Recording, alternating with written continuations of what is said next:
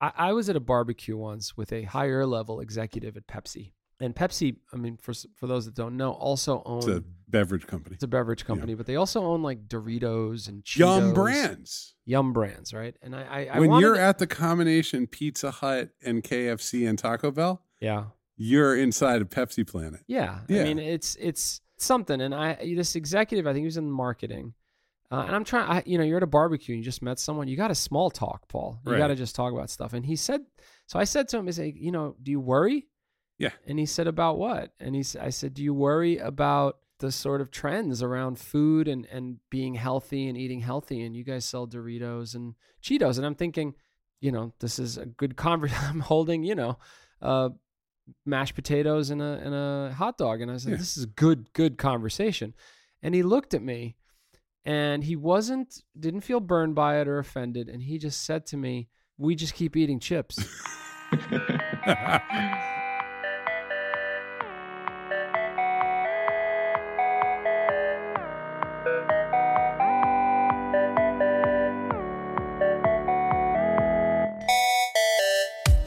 Rich, let's give people a 30-second history lesson. Years ago, I hacked together a JavaScript tool called Readability. It was put up as a bookmarklet, which is great. And it exploded very quickly. Everybody was using it. Meaning it didn't explode in a breaking way. It exploded in popularity. Yeah, I'd never seen anything like it. Tell people what it did, just for clarity.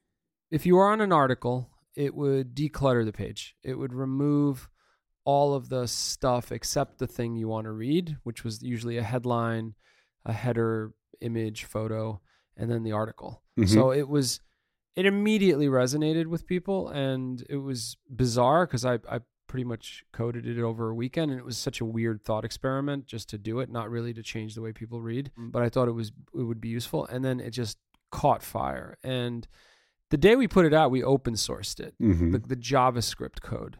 And then we created a service, a web service called readability.com, and you could sign up, save your articles, had a mobile app. It was similar to Instapaper, frankly, very much inspired by it. But really, its origins were that web parser. And when we put it out, we also put out a free API that allowed you to sign up, get a key, and use the service to essentially parse URLs. Give it a URL, it'll spit back the content, stripped down. And that exploded. And it was in the billions and billions of requests.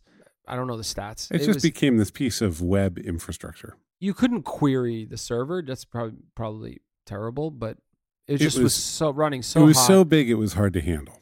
It was tens of thousands of dollars in Amazon, AWS usage. We started Postlight and Readability came with that. And then Suddenly we were like, oh, this is really expensive. Yes. And it was also a little brittle and it was needed brittle. Love. And look, as a startup, it was in that stage where it's like, is there going to be some big giant path for this? Correct. Or should we figure out something else? Correct. And one of the first things we did when we took it was shut down the consumer service, which was hard. It's not, I mean, it really powered all these sort of apps and services. There were some very popular reading apps. You built all kinds of things. Yeah. And we said, look, we're going to drop the app, and then created a little project. Well, now we had Postlight and we said, let's do this, but let's do it really light and really easy to manage. And really well. And it was a service. It was also still a service. And that was called Mercury, And the person who created that is a director of engineering here at Postlight named Adam Pash. And Adam is actually on this podcast right now. From Los Angeles, California. Adam, welcome to Track Changes. Thank you. Adam's fun because you give him a task and then it's quiet for a minute. And then there is a very rapid pace of GitHub commits.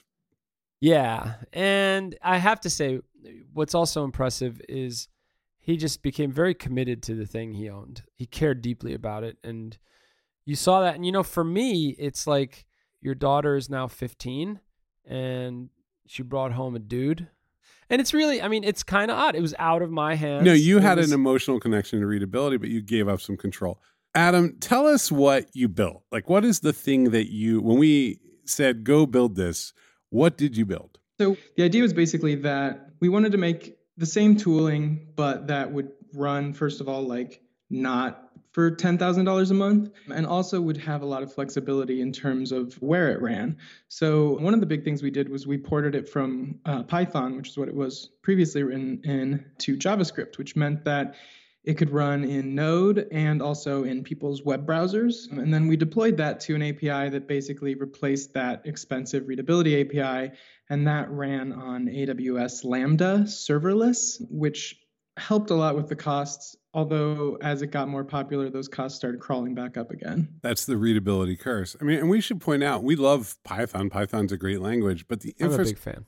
The infrastructure for supporting a project like this in the world of JavaScript, you can get things much faster, much cheaper. Like Amazon loves itself some JavaScript. Yeah. For most people, when you say JavaScript, they usually think about the browser. It makes stuff, move and do all kinds of neat stuff in your browser client. That's right. I mean, Adam, what is the advantage? Why this stack? Why did you make the choices you made? The nice thing about JavaScript in the ecosystem today is that you can run it anywhere. In Node, you can run it on servers, but it also runs in browsers. So it actually runs, for example, Mercury Reader, which is a Chrome extension that we built at Postlight that uses it natively in the browser. It's basically just like JavaScript. If you want to build something that you have a ton of flexibility for where you use it and how, JavaScript is just a really good place to do that. So how many people ended up using this thing in this incarnation? When it was sort of running at its hottest, I think we had roughly 5 million API requests a day. So, in a month, that's like 150 million or so. So it really got to be a very heavily used thing pretty quickly. Well, and what people need to understand is that's like 25,000 developers, and those API requests might be powering an individual reading view, or they might be powering something that another 1,000 people would look at. So it speaks to its versatility, right? It could be leveraged by an app. It could also be a wonderful tool for porting information from one place to another. So if your stuff has been living in an old website and you need to just get it all over, you might use it for 2 months, but it's hugely... This is the thing. I mean, we should emphasize the web's a mess. Web's a mess. Actually, since Adam spent an enormous amount of time in the messy web, talk about that. What did you find when you went to clean up the internet? I mean, it's funny, Rich's original bookmarklet is a tool that I've used before. And I used to work at this website, Lifehacker. I remember when we first posted about that bookmarklet. And at that time, the web was less messy than it is now, but it was still very messy. Now, even when you are cleaning up, when you're selecting articles from the page, even within that, it's full of embeds and ads and messy pieces of data. It's bad, is what you're saying. It's a real mess out there. It's because I think the web transitioned from let's get visual ads in front of people that we can sell to let's use this as a platform to understand people's behavior. Yeah.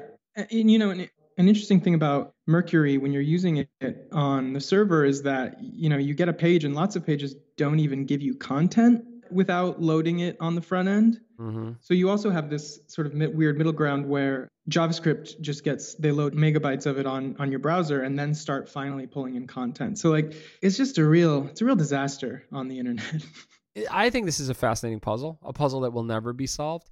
But be the program for a second. Talk about how you do it.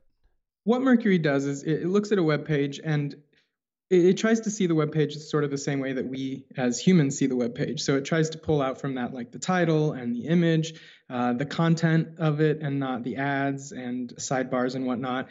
And some of that stuff is relatively easy to do. There's a lot of metadata in the top of a page that will tell you what the title is for that. And things like Twitter and Facebook, they have sort of guidelines that people follow in order to have their embeds show nicely when you link to them. And so those things have made a lot of those pieces really easy. The particularly difficult part of parsing a page and getting the content out of it is the actual body, the article content.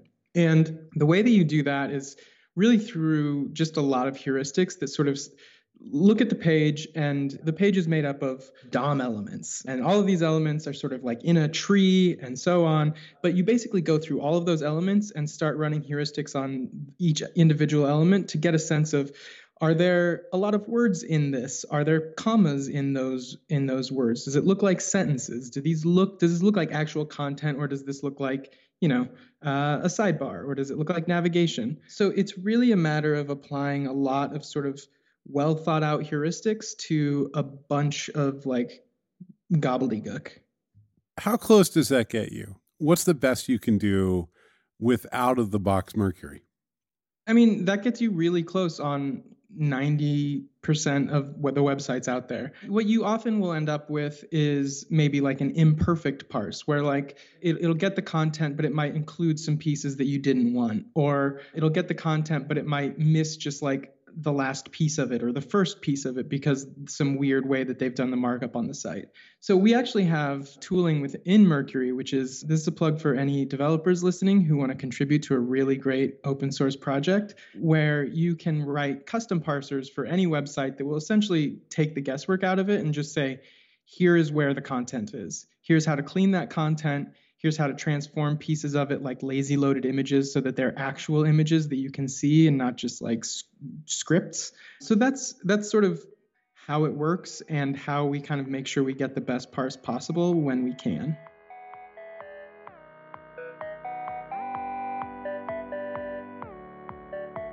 Let's interrupt this podcast To talk about ourselves more. That's right. Listen, we're your partner. We are your partner. You come to us. It's not just that you need to build something. You come to us because you need a plan. Yeah, you need a plan. You need to boil that vision down. Yeah. To something meaningful and tangible and that you can chase and go after. And then if you want us to continue to help you design and build and ship something great, whether it be a platform or an app, you should talk to Postlight. People walk in and they say, we know we have a lot to do in the next couple of years. And we're just looking. We just want to understand how people think. Yeah. And we love those conversations. Yeah, because it's fine. Let it take 6 months. Yes. Okay. So that's it. Like we're here for the conversation. It's not just like come in and we'll build your software right away. Let's go. We are here to learn what you need and to figure it out with you and to partner with you and to help you to like when we give it to you, it's not like we go away. We're still there to stand by the work. Yes. That's Postlight. Let's keep talking to Adam about Mercury.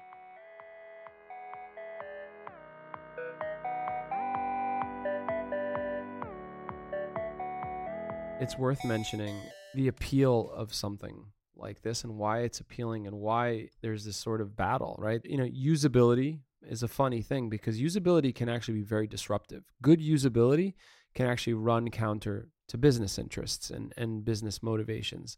People, obviously, when they want to read something, they want a nice, comfortable experience, but people have to make a living as well. Don't forget 10 years ago, any long article was split into like 30 separate pages. So you could put an ad on every one of those 30.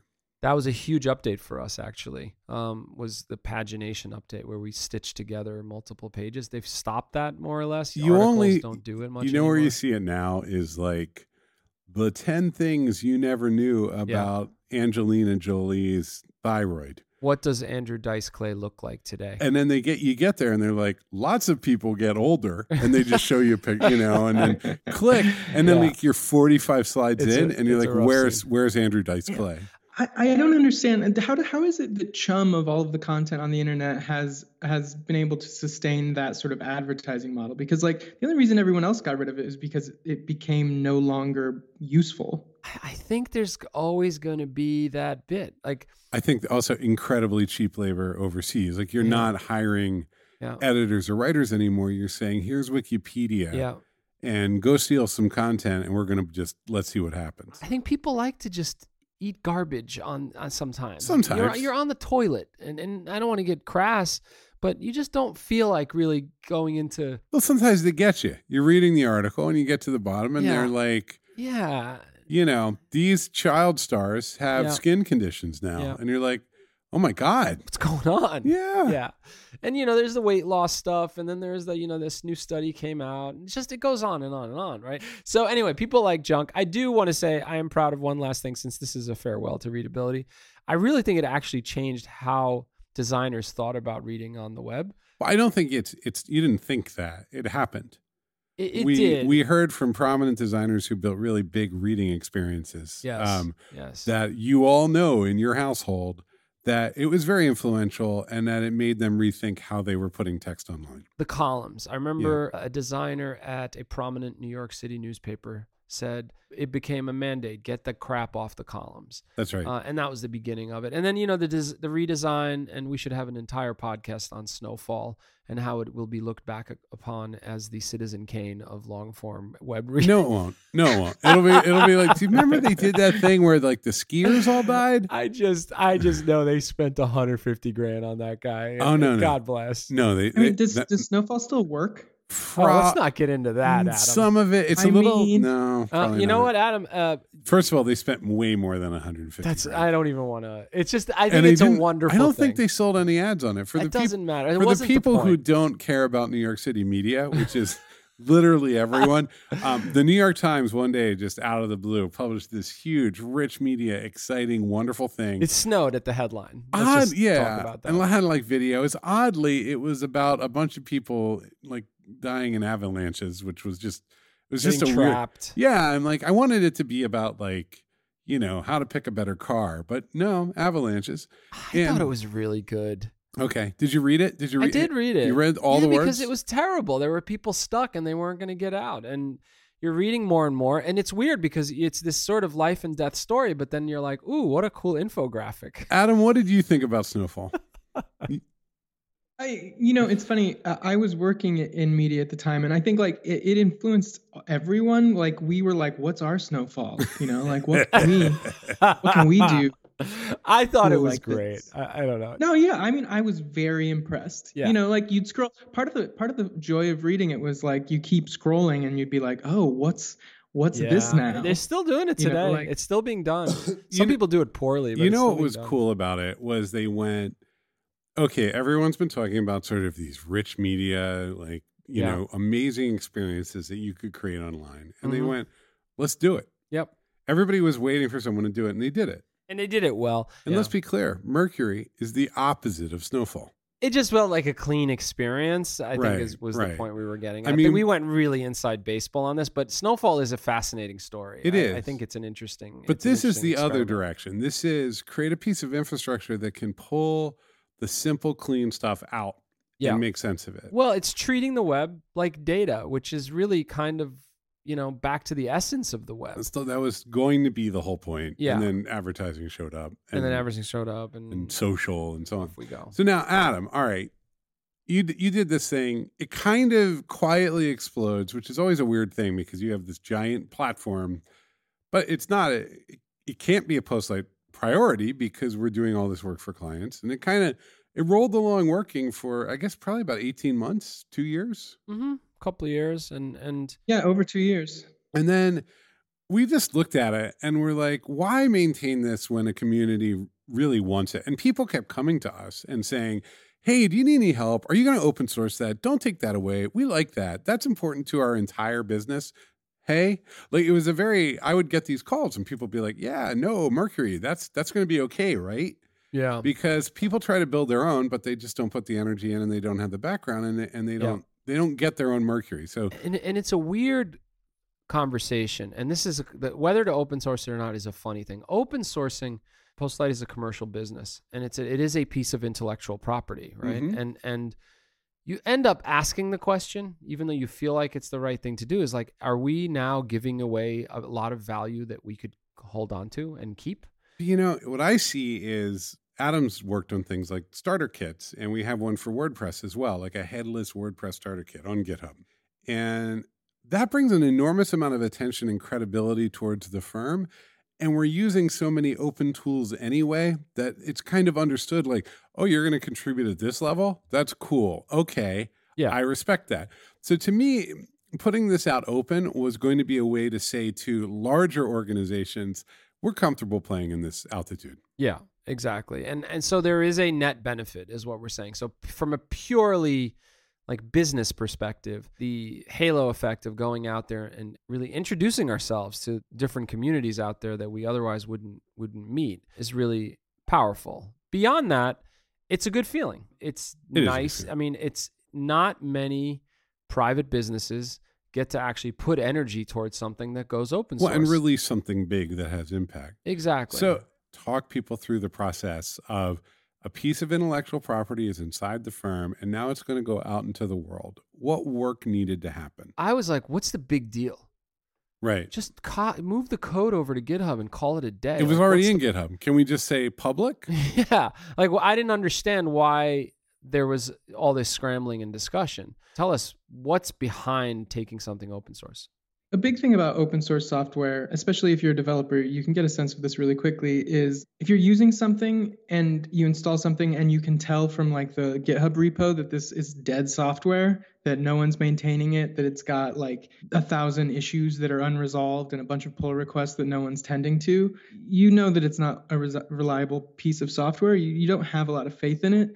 So a lot of the goal of open sourcing Mercury was organizing a little infrastructure and also making sure the code was in such a state that we could manage it, manage the open sourcing, manage the community in such a way that it wasn't going to require all of our time. And we could be like a good steward of this code and ensure that the community who uses it can trust it, can contribute to it, and can feel just really good about it. Okay, so I mean, you start with like a big lump of code. Yeah. What do you do next? So one thing you do is you go clean out all of the unnecessary comments that you had in it. But then there's also just there are pieces of code. I mean, anyone knows this who has a project that is sort of like a more personal project. There are pieces that are sort of unresolved or like don't make sense that you would need to update. Another thing you want to do is like update the dependencies of a project. So like, almost every project that anyone spins up on the internet uses other tools such as Mercury in their project, but like those go out of date, there's security updates and so on. And it's easy to sort of deal with that stuff on your own sort of quietly, but like once it's public, you want to make sure it's like got the latest dependencies of everything and everyone can feel really confident about the quality of the code. So, you go start doing that. The dependencies have dependencies. Like Mercury probably interacts with, thousands of other pieces of code. Yeah, and when you and so when you're upgrading those dependencies, then like things break because dependencies change, their APIs adjust. So you have to then go into your code and like after you've updated them, make sure everything actually still works. You run your tests again. And so it was a lot of process around just sort of doing all of those things and preparing the code so that we could feel really good about it when we released it to everyone. How do you know when you're ready to go open source? Well, I think what I learned also is that you don't. I would have certainly been happier with like 2 more weeks just to like sit around with the code and feel good about it. And sit like, around with just get comfortable just print together. it out. We just made, because every time you make changes to code, you sort of feel like you need time to feel 100% sure that you didn't totally mess it up. Mm-hmm. It feels nice to have that time. But you really, felt like, the firm thumb of Postlight leadership, sort of. Firm thumb, and it really helps get things out the door. I should mention another thing that we did in the process of open sourcing it was we're in the process of sunsetting the Mercury parser API, which was that API that was doing, millions and millions of requests a day. So one of the things that we also needed to do in the process of open sourcing it was open source that API code so that people who wanted a drop-in replacement for the API that we're currently hosting could really easily download that code, deploy it to AWS, and have like literally the same code running on the same infrastructure as it currently is, just on their AWS account rather than ours. Yeah, we try to set them up for success. Actually, there's a big question that comes up with all these projects, which is licensing. How do you pick a license? We have a dual license of Apache and an MIT license. The purpose of that being, as not a lawyer, to make the code just as accessible to whoever wants to use it as possible. Got it. So it's worth noting too, like you spent an enormous amount of time on this, but you had support from the team here in the US and also the Lebanon team. Yeah, definitely. Like the open sourcing of Mercury was a pretty big undertaking. And, we had a lot of help from the team, both here and in Lebanon. And, it certainly couldn't have gotten done without them. Well, you can actually see everybody who contributed in the contributors on GitHub. Yeah. It's Correct. cool. A lot of people in the company have touched this thing. Do you, what can we tell the community? What should people do with Mercury? Like, how can they contribute?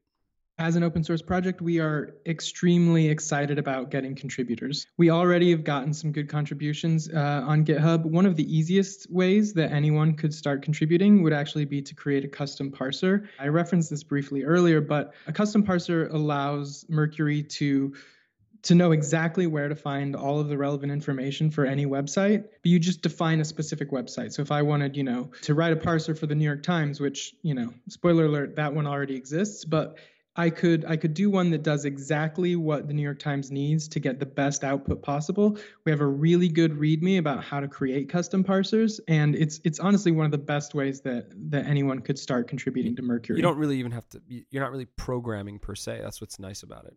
It's really, if you are comfortable, like even writing CSS, like the way that CSS selectors work, you can write a custom parser pretty easily. That's right. Well, Adam, it was great work. Yes. And now you have something that you'll have to take care of for the rest of your life. Yeah. Yeah, that's very exciting. I appreciate the opportunity. Yeah. Well, Rich, open source Mercury. I'm very proud of this project. You should be. It's the end of the road, but it's a new beginning. Dun, dun, dun. I'm very proud of what the team did.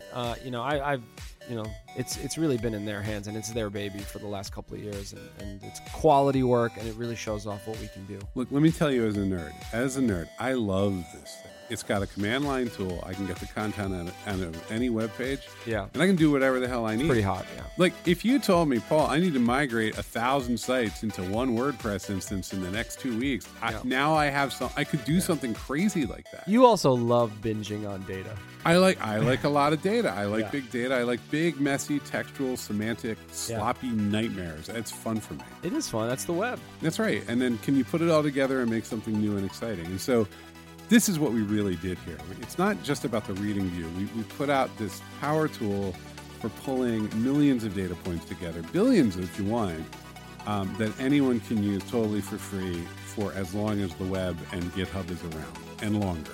Power tool is a great way to put it.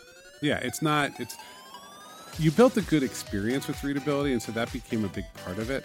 But the infrastructure is what experiences do come and go. Infrastructure lasts for decades. Mm-hmm. And this thing is edging up on a decade. And sure is. It probably will have 2 or 3 more to go. As long as the web is around. The web's not going anywhere. The web's not going Everybody's trying to kill it every day. It won't die. It won't die. It does put on some weird outfits sometimes. It does, but you just won't die. Make your peace with it, and if you need to get content out of a big, messy, sticky web page produced somewhere, go get Mercury. That's right. Okay, let's get back to work. Have a great week. Bye.